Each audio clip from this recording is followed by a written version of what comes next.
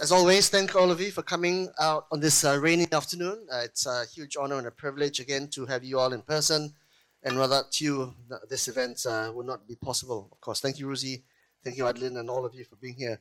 A lot of you might realize that the family holding structure is very common in Asia. And I think Credit Suisse ran a study some years ago, and they noted that I think 80% of most ASEAN economies are SME, and a large portion of those SME businesses are family-owned structures, right? So which makes it all the more germane that because someone like Richard Yu to talk about his experiences, an oft-quoted refrain of the family holding structure is the three-generation curse, beyond which the downline, shall we say, would have frittered away or sold off the business. You're the fourth generation in just 143 years, right? Which is testament to your family's longevity. I think your father was 99 before he hit his final bat at the innings. But perhaps you can talk about how the Yu family managed to break the curse, which is obviously something which everybody aims for in the family structure. Richard. Thank you. Hi, everybody. It's good to be back in KL after 3 years. And I used to come here almost every month. But anyway, I think that the three-generation curse almost hit us. My grandfather was the second generation, and he established a very substantial business starting in what was that, Malaya. And basically our family are tin miners. That's why Yuan Sang started in Goping, which was the heart of the Kinta Valley, right? And so the main business was actually tin mining, but my great grandfather had started the Yuan Sang business to bring in herbs for the workers as a form of health care for them, because there's actually no medical care in the mining fields back then. So they had to depend on any alternative kind of treatment to the main. I suppose the main medicine they used back then was opium, which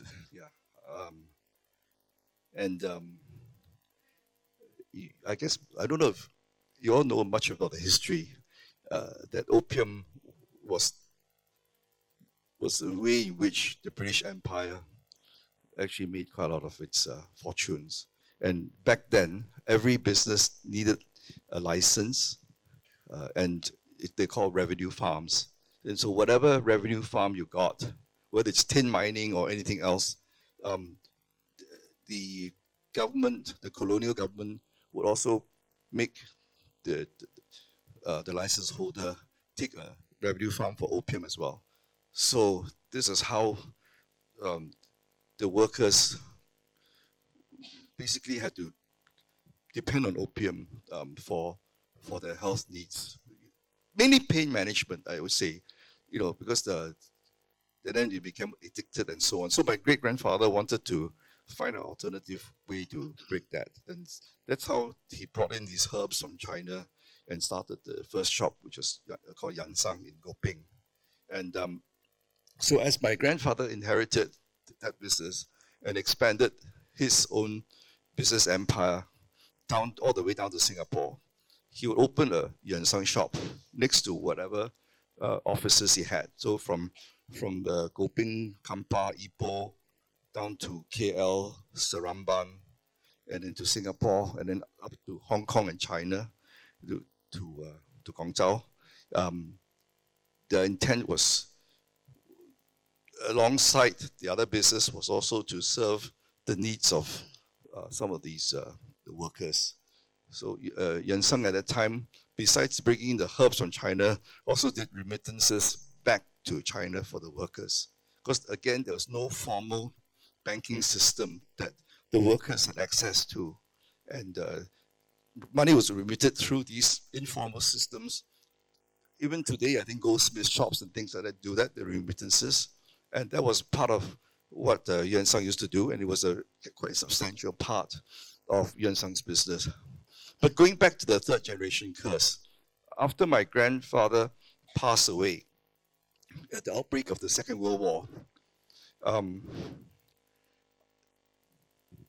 we basically, the family had to regroup coming back. from the war. And the government at that time also imposed very punitive death duties on large estates. And if you recall back then, the maximum rate of income tax was 55%. So they imposed the highest rate of 55% on the value of the estate based on the day that my grandfather passed away, and added interest on top of that for the years that it had not been paid, which could not be paid because of the war. So by the end of the 1940s, my father's generation was basically presented with a huge tax bill. And so a lot of assets had to be sold off just to pay that. And they were sold off at very low prices because who wants a few shop houses here and there, and things like that. So that was one of the factors that to some extent led to a decline of the family businesses.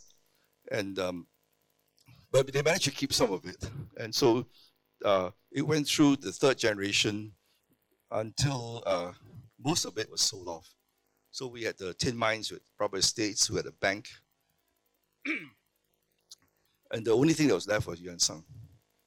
So I guess that's my starting point, was to see what we could do with what the family left us. So the traditional reason, or the historical common reason for family structures to disintegrate would be to have squabbles between the cousins and the family members. In your case, it was because of quite draconian taxes by the government, but the net result is the same. You lost control of the business, right?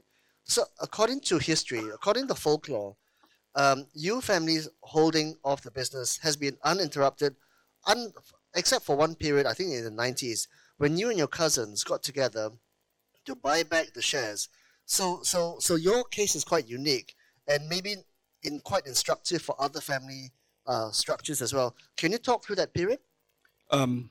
Actually, family squabbles were laid on top of those problems. So because my grandfather had 13 sons, and the 13 sons came from different mothers, there were different factions amongst the sons, and the estate was divided fairly equally amongst all 13 of them. So nobody had a major share. And so it's up to the different factions to try and group together. And that's why it was the easiest thing to sell everything off, rather than to try and cooperate. And with the Yuan Sang, we were lucky in the sense that the Singapore-Malaysia part was listed in the early 70s. And Hong Kong was listed in the very early 90s. So there was some structure there. But when there was succession being talked about, my uncle was executive director of Yuan Sang, and he wanted to retire at the age of 70. I put my hand up at that time I was 40-something years old. And I said, I have enough working experience, I think I can run this business.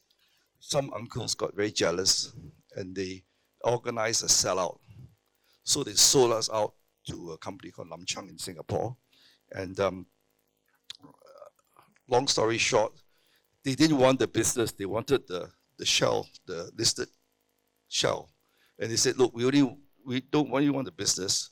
We'll sell you the business when we're ready. So they injected other assets into the company and sold the business to my cousins and I in Singapore.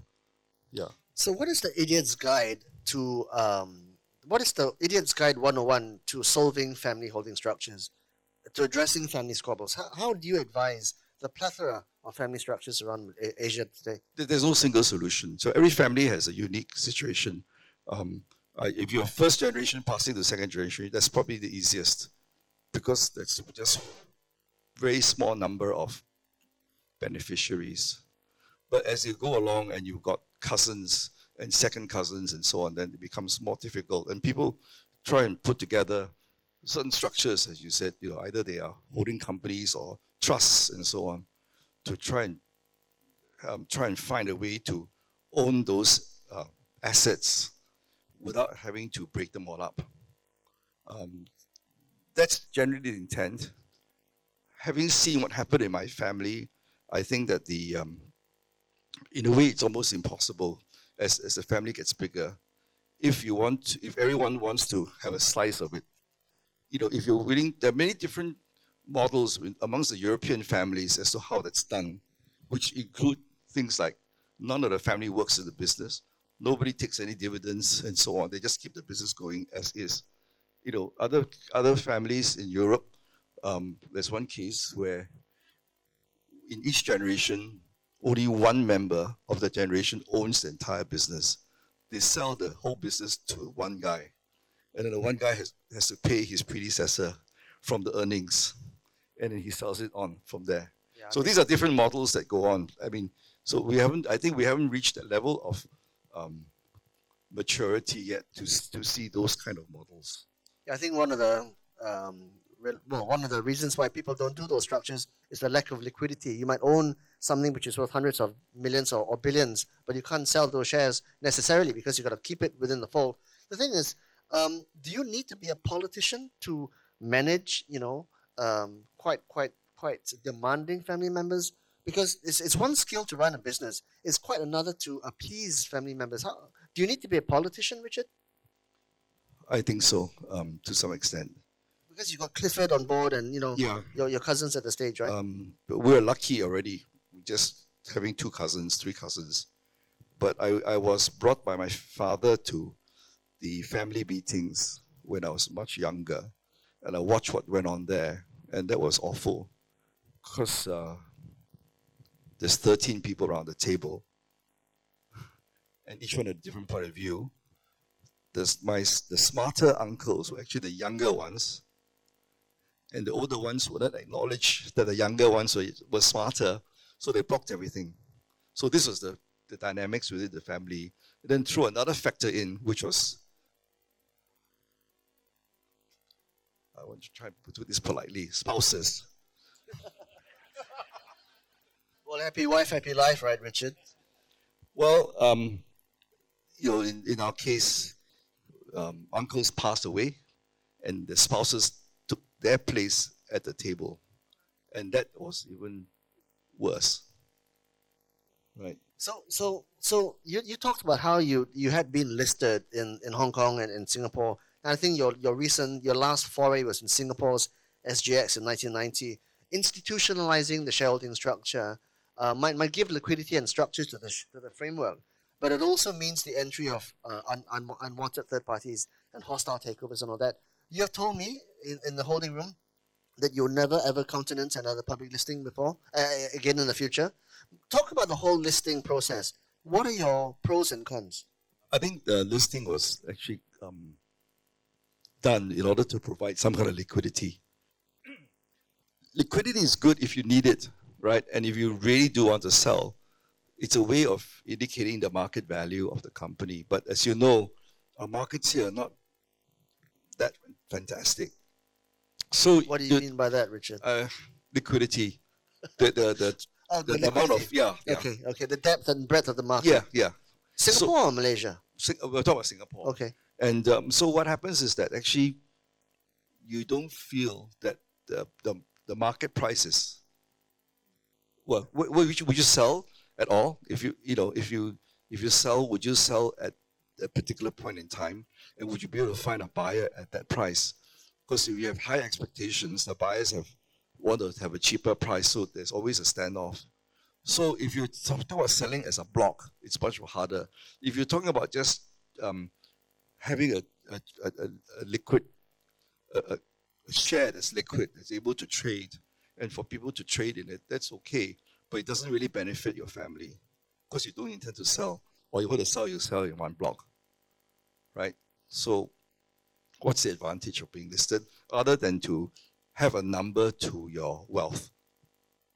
You can measure your wealth by saying, okay, you've got X number of shares in this company and the market cap is so much, you're worth so much. Apart from that, I think that's a bit of an ego trip, and I'm not sure what benefit it is. If we want to sell, I would say actually for most businesses, a trade sale is better than a listing. A trade buyer will pay more. That's interesting. Yeah. Because, obviously markets are driven by sentiment, and markets, especially public markets, are driven by forward sentiment. So the better your merchant bankers, maybe the better your multiple. So it's interesting that they say a trade sale might get you a higher valuation. Yeah, you can base the trade sale on the market price as well. I mean, of course, there are companies that will buy listed companies, right? And then the market price is an indicator of the value. But in most cases, it's always above the market. Of course. So you don't get a trade sale of someone below market unless that company is in really bad shape. Yeah. Right. But so in that case, why bother to even have a market price at all? So in that room earlier, before we came out here, you talked about how your biggest reluctance where public markets are concerned was not any of what you just mentioned, but you mentioned that you didn't like public markets because they're more today interested in form over substance. What do you mean by that? Yeah, so when you're a public company, nowadays you get more and more governance issues and you have to comply with a lot of things, right? And to a large extent, the regulators are always behind the ball. The smart operators know how to manipulate, based on the existing regulations. Then by the time they've done it, they've manipulated the market. Then the regulators will come in and write new laws to try and plug that hole. But we see it happen. I started working in the early 70s, and there were great market players in those days. Right. Nowadays, the laws have changed to try and stop what those guys were doing in terms of creating false markets and all the rest. But it still happens. If you have the intent to cheat people, there's always a way to do it. You could say the same thing happens in the private equity markets as well, though, Richard. But what is your advice to entrepreneurs who are reaching a certain maturation in their life cycle, which then, they've got to decide whether to do a trade sale or a public listing, which markets, and all these issues in their mind? It depends what their need is. So if you require capital for the business, you do a round of fundraising, right? Of which an IPO is one option. If you want to exit, that's a different thing altogether. So you can you can exit by going public. You can exit by selling to somebody. So if you describe what you want, the SGX as I guess a little bit thin on depth and breadth, what more Jakarta, KL, Thailand, and the Philippine Stock Exchange, not great, obviously, right? So then you've got to prepare your company for a Hong Kong listing at the least, or a New York listing or a London listing, right? So what does it take to get to that level? Size. You got to have big market cap. So I think for all the regional markets, they are beneficial for the players who want to create, opportunities to make money within the volatility of those markets. But if you want to have a serious public listed company and you're going for even Hong Kong, I would say New York, London, Tokyo, that sort of size, you need a certain market cap to get there. So here's a conundrum. Yeah. If you want to grow fast, if you want to get big, right? You get that fast or you get that slow. Slow is organic, fast is acquisition. Acquisition means you've got to have ammunition. Ammunition typically means equity capital, right? Selling shares. So then that dilutes the family structure, which a lot of family members won't do that, right? So how do you address that? I think you look at the intent again, right? And my general advice would be, and I tell this to my children, is that we are not a family business, we're a business family. Because the business might change, but the family stays. So you might have to sell the business, or you might want to sell the business at some stage, but you still have the family, and you can create other businesses along the way. And that's happened with some families. There are families whose original business was something very different. And today, they are in a totally different business altogether, but several generations old. And then you've got the other kind of family structures where they have nice assets private and other assets public, and then there's sometimes transactions between, obviously then they call it related party, which then gives you a rather bad smell. And we're not going to mention which companies in Malaysia. It happens all the time. Yeah. So then, but let's fast forward, right? So now you've got Temasek on board as a shareholder, and these guys would be the blowers of the blue blood kind of like investment firms, the kind that you want to have because that validates the model. Having them on board means you then are able to pick and choose who you want on board as well. Then you've also got Tower Capital. Tower Capital investment firm as well, right? What do these guys demand of you? Basically, they want to, in a way, keep what we created in the business, but to be able to add their own values in terms of the value add, right? What can we get out of a Tower Capital or a Temasek? Because they own many different other companies as well, particularly in Temasek's case, so they can teach us how we should structure certain things, how should our HR be run, how they can help us hire people, and this kind of thing,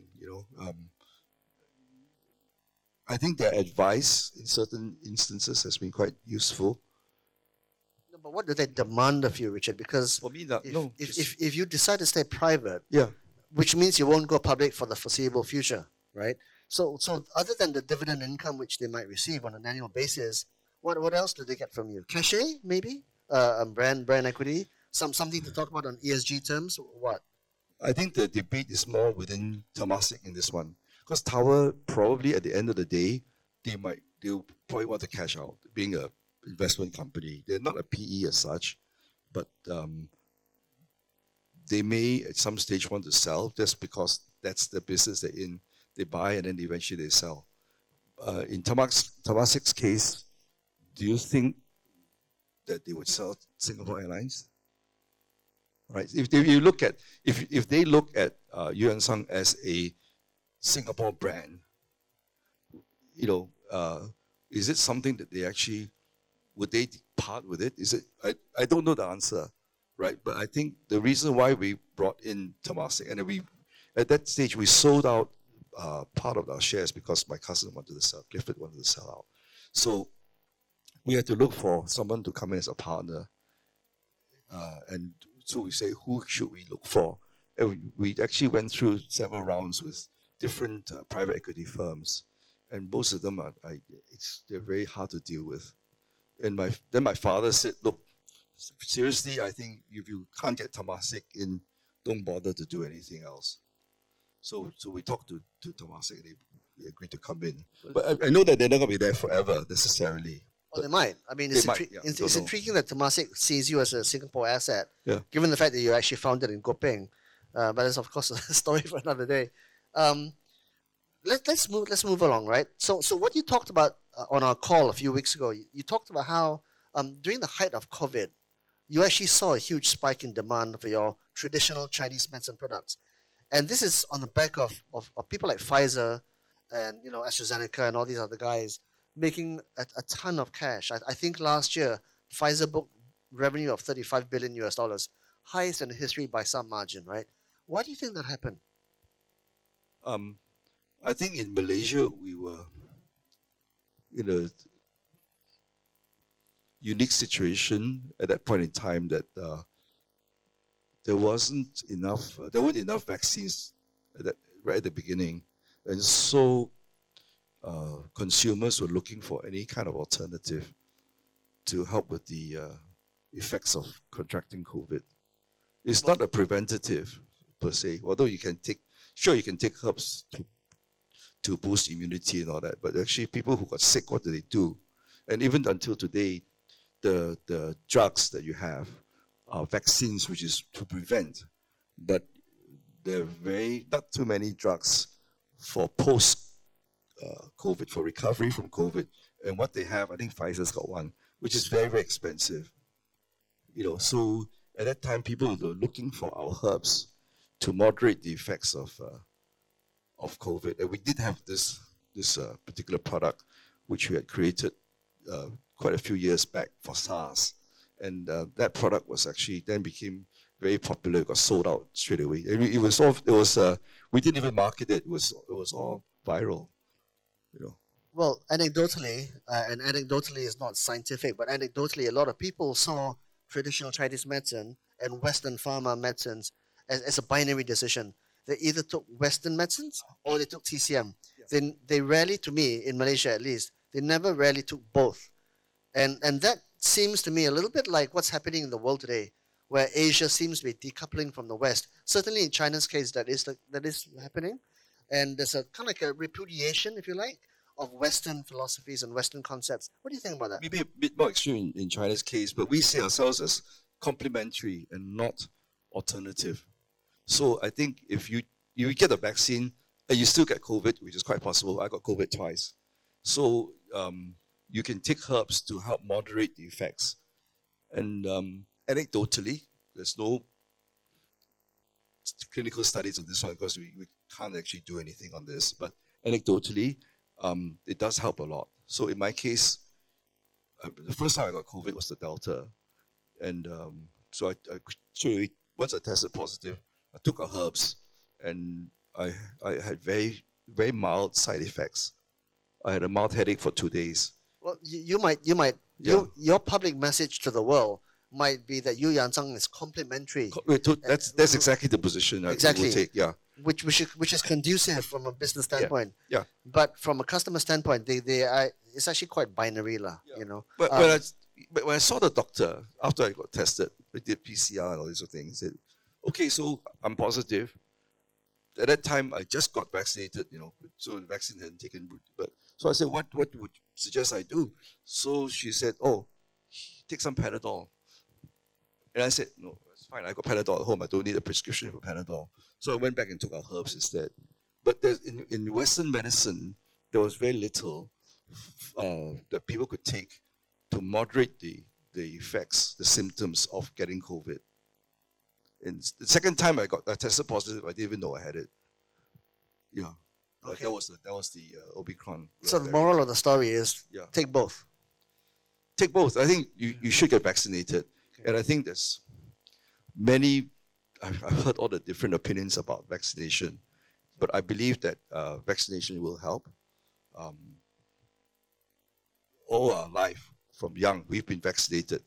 We start with the BCGs and we go on to all the rest of it. And, you know, we had cholera vaccinations and all that.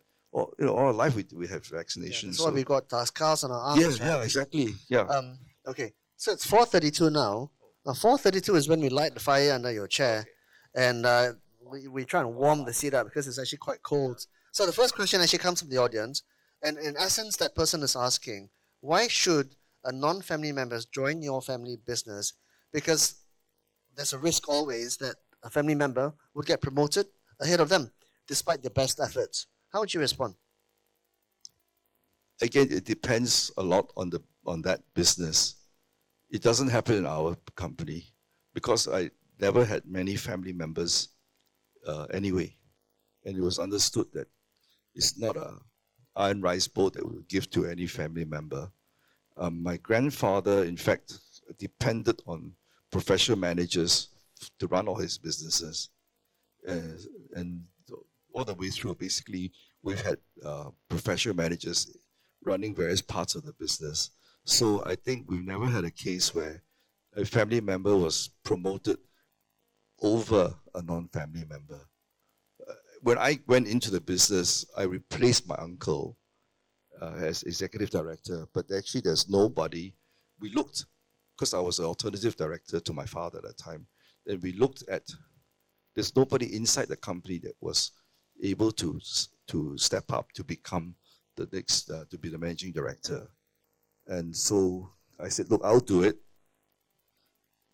You don't have to pay me any high salary. I just take whatever is given, and let me try and give it a go. And that was how I got into the company. Even though after that my uncles were still not happy, but I think, and ever since then, all the business, before Clifford joined, I was the only one from the family in the business. So it was all professional managers. So in institutionalizing the hierarchy, Yeah. did you procure external consultants, whether it's Towers Watson or whatever, or was it done internally from an internal, peer review? Both, yeah. We had different consultants at different times. And we looked at, we always try and build up that second layer, right?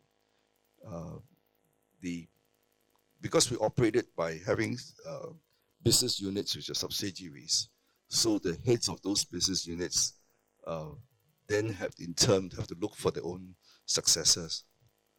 Yeah, and they're all non-family. So obviously, 143 years, 4 generations. There must have been down days. So someone in the audience actually asking, what it was there at any point in time you felt that maybe you should fold the cards or close the business down because things were too tough? What were those down days like? It's hard to answer about the time before me. During my time, I didn't actually have that feeling that it was so tough that I had to throw in the chips. I think the worst thing that happened was waking up being told that you've been taken over. Right. This is the Lam Chang days. Yeah. So the morning, I cannot forget. Right. The phone rings 8:30 in the morning. The merchant bank calls. Says, we just received a notice of takeover from Lam Chang. You are now owned by Lam Chang. So they had majority. They're over 50%. Okay. So how did you beat that back? Initial shock, right? Say, oh, what's going to happen? Is the uncertainty. Lam Chang turned out to be very decent people. They came to see us. They said, look, we're not really interested in your Chinese medicine business. We're looking at all the other assets. We're looking at the listing. And at that time, our profits from the TCM business was very small. So they said, we sell one apartment, we make as much as you do in 1 year. So I said, fine. So they said, when we're ready to sell, we'll give you the first right. That's what happened. So it was the best thing that happened at the time, but it was really traumatic when you're told that you've been bought out. But it just eventually became a corporate finance solution, right? Yes.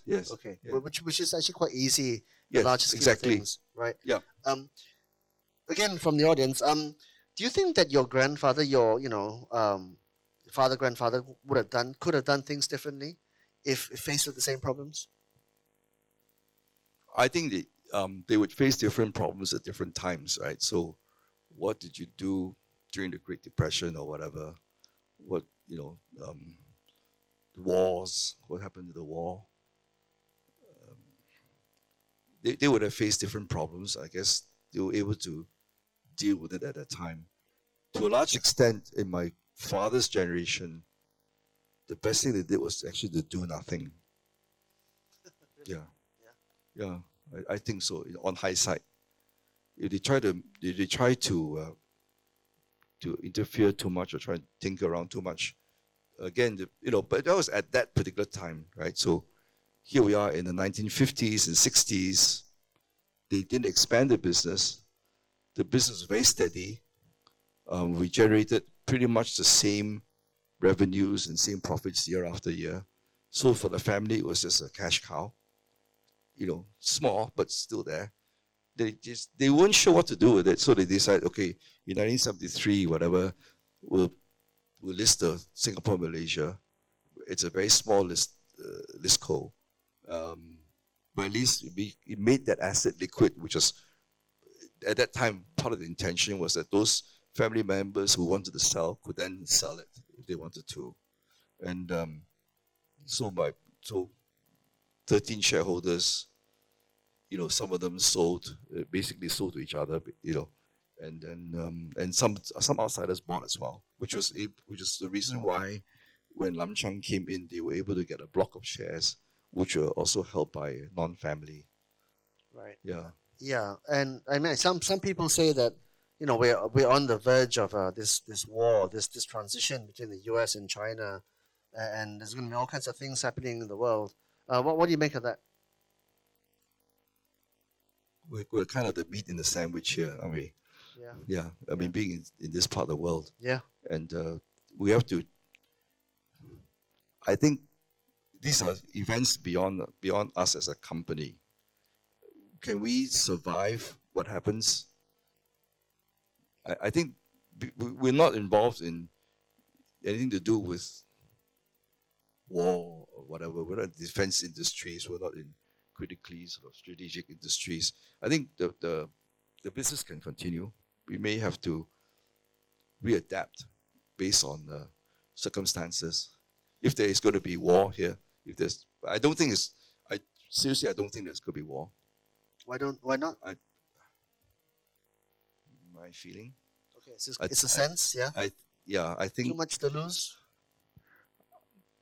it's brinkmanship right now, and this is my own personal feeling. Firstly, I think the Chinese are smarter than that. They're not going to be suckered into a war by the Americans. That's my feeling. But I think there's going to be brinkmanship here, right? We all want a good outcome, but the outcome that the Americans want is different, right? Because they want to continue their domination. And it's true. I mean, if you're a dominant power and you're going to lose it, you do whatever you can to retain. I think that's the psychology behind what's happening. In China, I think, on the other hand, I don't know what happens with Xi Jinping today, but China has always played the long game. China has been around for a long time. It will continue to be around. They're going to just be patient about this, I think, right? So, in relation to that, what you just talked about, what appears to be quite a simple question, which is actually quite profound, Yeah. asking of you, what do you think is the biggest challenge of modern life, Richard? I think I look at my children and see what stresses them out. What stresses them out? Yeah, I mean, what's the challenge, right? So I think everyone faces the same thing. How do you raise your children? How do you have a family? How would you? What's the how do you define what your life should be? And there are all these big issues. So for me, at my age, some of these issues are not going to be so relevant, but it's going to be relevant for my children and their descendants, like climate change and all that, right? So I think it's not going to impact me as much as it might impact my grandchildren. So they've got to, but it's good that they're talking about it now, but they're thinking about it. So you look at the millennials of today, what bothers them, and these are the issues, the environmental, the whole sustainability, all that sort of thing. I think they are worried about this because they know that this is their future. If they don't do something about it now, then they don't have a future. Just on the subject of children, because obviously you guys at Yu Yan Sang, you would have made your money a long, long time ago, right? Which then introduces an element of maybe lethargy or motivational issues, or I mean, when your great grandfather Yu Kong came over from China, and he came with nothing, right? And he through blood, sweat, and tears. That is just pure hunger. 4 generations later, there's a ton of money in the kitty. How do you keep it alive? I think the motivation has to be different. You cannot tell your children, oh, if you don't work properly, you're going to starve. You actually, that's a lie. It's a lie, right? Yeah, you can throw them out on the street if you want to, but most parents are not going to do that. So most parents who are within a comfortable environment, right?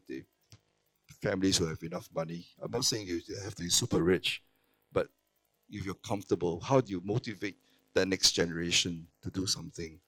But the way that I see it is that the motivation is no longer about survival. The motivation now is purpose. You've got to instill the purpose in the next generation. Why are we here? What are we doing this? If we have all this money, what are we going to do with it? This is a responsibility. You've got to let them think in those terms rather than just say, oh, yeah, we got so much in the bank and you can go and blow it on buying Ferraris or whatever it is, right? I mean, to me, I just, in my personal, for me, on a personal basis, I think the motivation was really to try and continue that legacy which my ancestors had given us, which was to help people. This is the purpose of Yuan Sang, was my great-grandfather started it to help his coolies.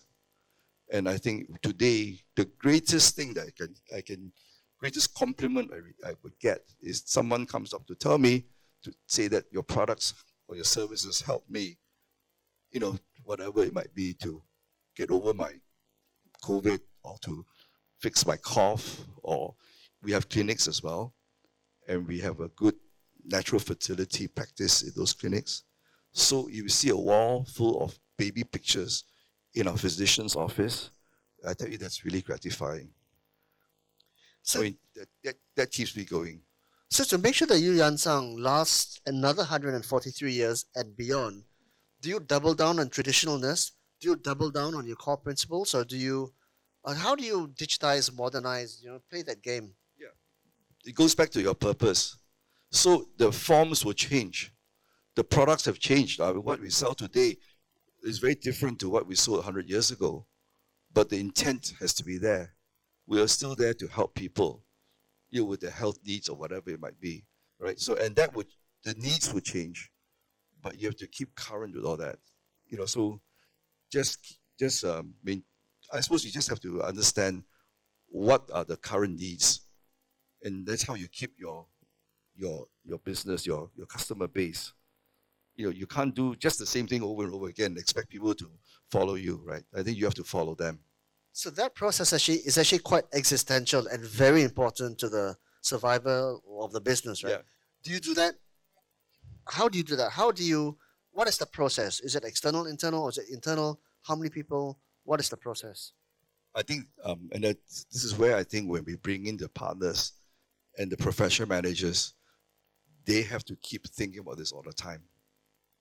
So it's not just within the family. I think this is a company-wide thing, right? So I think how will I do it? I keep questioning.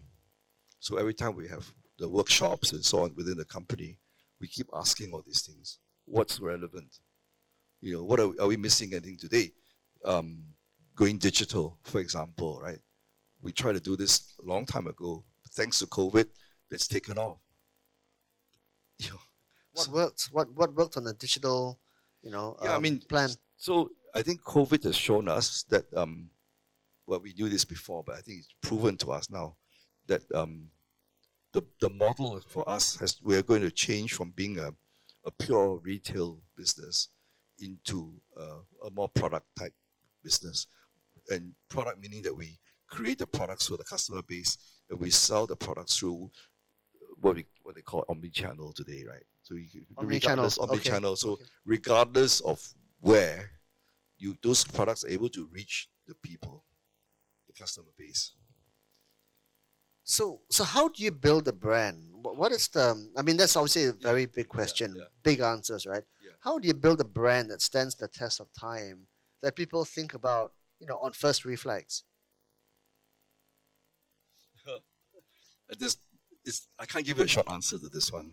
I think the ultimate aim is a brand. What does a brand mean? Brand means top of mind awareness. So what have you done to make people think of you in your category, right? First, right? What is it? What are those attributes that make people think of your name? And I think you start from there, and then you work. You see what you need to do in order to do that. So it's not just throwing money into advertising. That's, if you don't think about how to, you call it building the brand. You have to build up your customer base. Your customer base then become advocates to bring in more customers and so on. So it's a very long-term thing. You can throw billions of dollars in marketing costs and to try and build something up. But a lot of the times, it doesn't stick if you don't have something really substantial behind that, the intent. Did you ever think that Yu Yan Sang was too Oriental, too Chinese, too Eastern, to break Western markets, to penetrate US? Yeah. Did you ever think about that? Yes, many times. So is a Chinese name going to be recognized in the Western markets? I still don't have the answer today. We tried different things. We tried buying Western brands, Western companies with Western names, and try and uh, use our products with those names in one form or other. Some Westerners tell us they're not an issue for them to use a product that's got an Oriental name. Some people might say, it's hard to, we don't know how to pronounce it and so on, but if they don't see, this is through consumer research that we've done, if they see our stores, there's some correlation between the name and our image and what we stand for. So through that, we know that all races can accept. But if you're online and you're trying to attract customers online, just all you have is that name on the website, then I think it's harder. So I don't have an answer yet. I think maybe for us, what we're doing, our online sales have gone up internationally, even during COVID, because people are looking for remedies, alternative remedies, right? So I think they are willing to accept that if your product comes from Asia and it's Oriental, it's fine to have an Oriental name, right? Yeah. Okay. We've got a couple of minutes before we break into the Q&A, right? You've talked about many business principles. You've talked about size, obviously mattering. You talk about playing the long game. You talk about maybe a little bit of a disdain for the public markets. You've talked about, institutionalizing the hierarchy, the organizational structure. You've talked about using external parties to try and come to, quite germane business decisions. Do you have the top 3 business principles, Richard, which you can impart to entrepreneurs? The top 3 principles that, is the go-to formula. Apart from the sort of core values that we have, I mean, the basic principle is the golden rule, right? That you have to behave the right way to the person you do business with. You expect that they will also treat you in the same manner. So this reciprocity is very important. And you don't have to do business with everybody. You do business with people that can respond to you in the like manner. There's business opportunities every day, everywhere. You can't grab them all, right? And so this was a lesson that one of my mentors, my father's very good friend who's American, and he was the one who told me, he says, you're going to see this every day, but just do business with people that you trust, and then you have less problems, So that's useful advice, but not everyone's going to follow that, Unfortunately, I think be less greedy about it, and just try and think of what's smoother, rather than to try and do everything the hard way. Is that rule 2 and rule 3? I mean, basically, integrity is extremely important. So our business will not survive if people didn't trust us, and we have to live up to that trust. So this was something that's luckily, even my father's generation, they all accepted this, that this was, people bought our products because they knew that the Yu family isn't going to cheat them. That's very important. So you stand by and here you put your name on the line. And I think with the old family and the old business, the longer it goes on for, the more important that becomes, because you can't destroy the 100 years of heritage that you had by cheating people, so that burden becomes heavier. So this is what you have to instill in that next generation, this very strong belief in integrity, So I think that's the number 2 rule, Number 3, I think you have to care for the other side, the customers. It's not about yourself. So if you treat your customers well, then they'll always be there, and that's your business. Do business with people you trust. Conduct business with integrity, and always think about your customer first and foremost, and always. Thank you for your time. Thank you for flying all the way here from Singapore, and thank you for imparting your insights and your wisdom, Richard. I'm sure everybody would have appreciated your thoughts. So thank you. Thank you very much. Thanks a lot, guys. Thank you. Thank you. Anissa, thank you.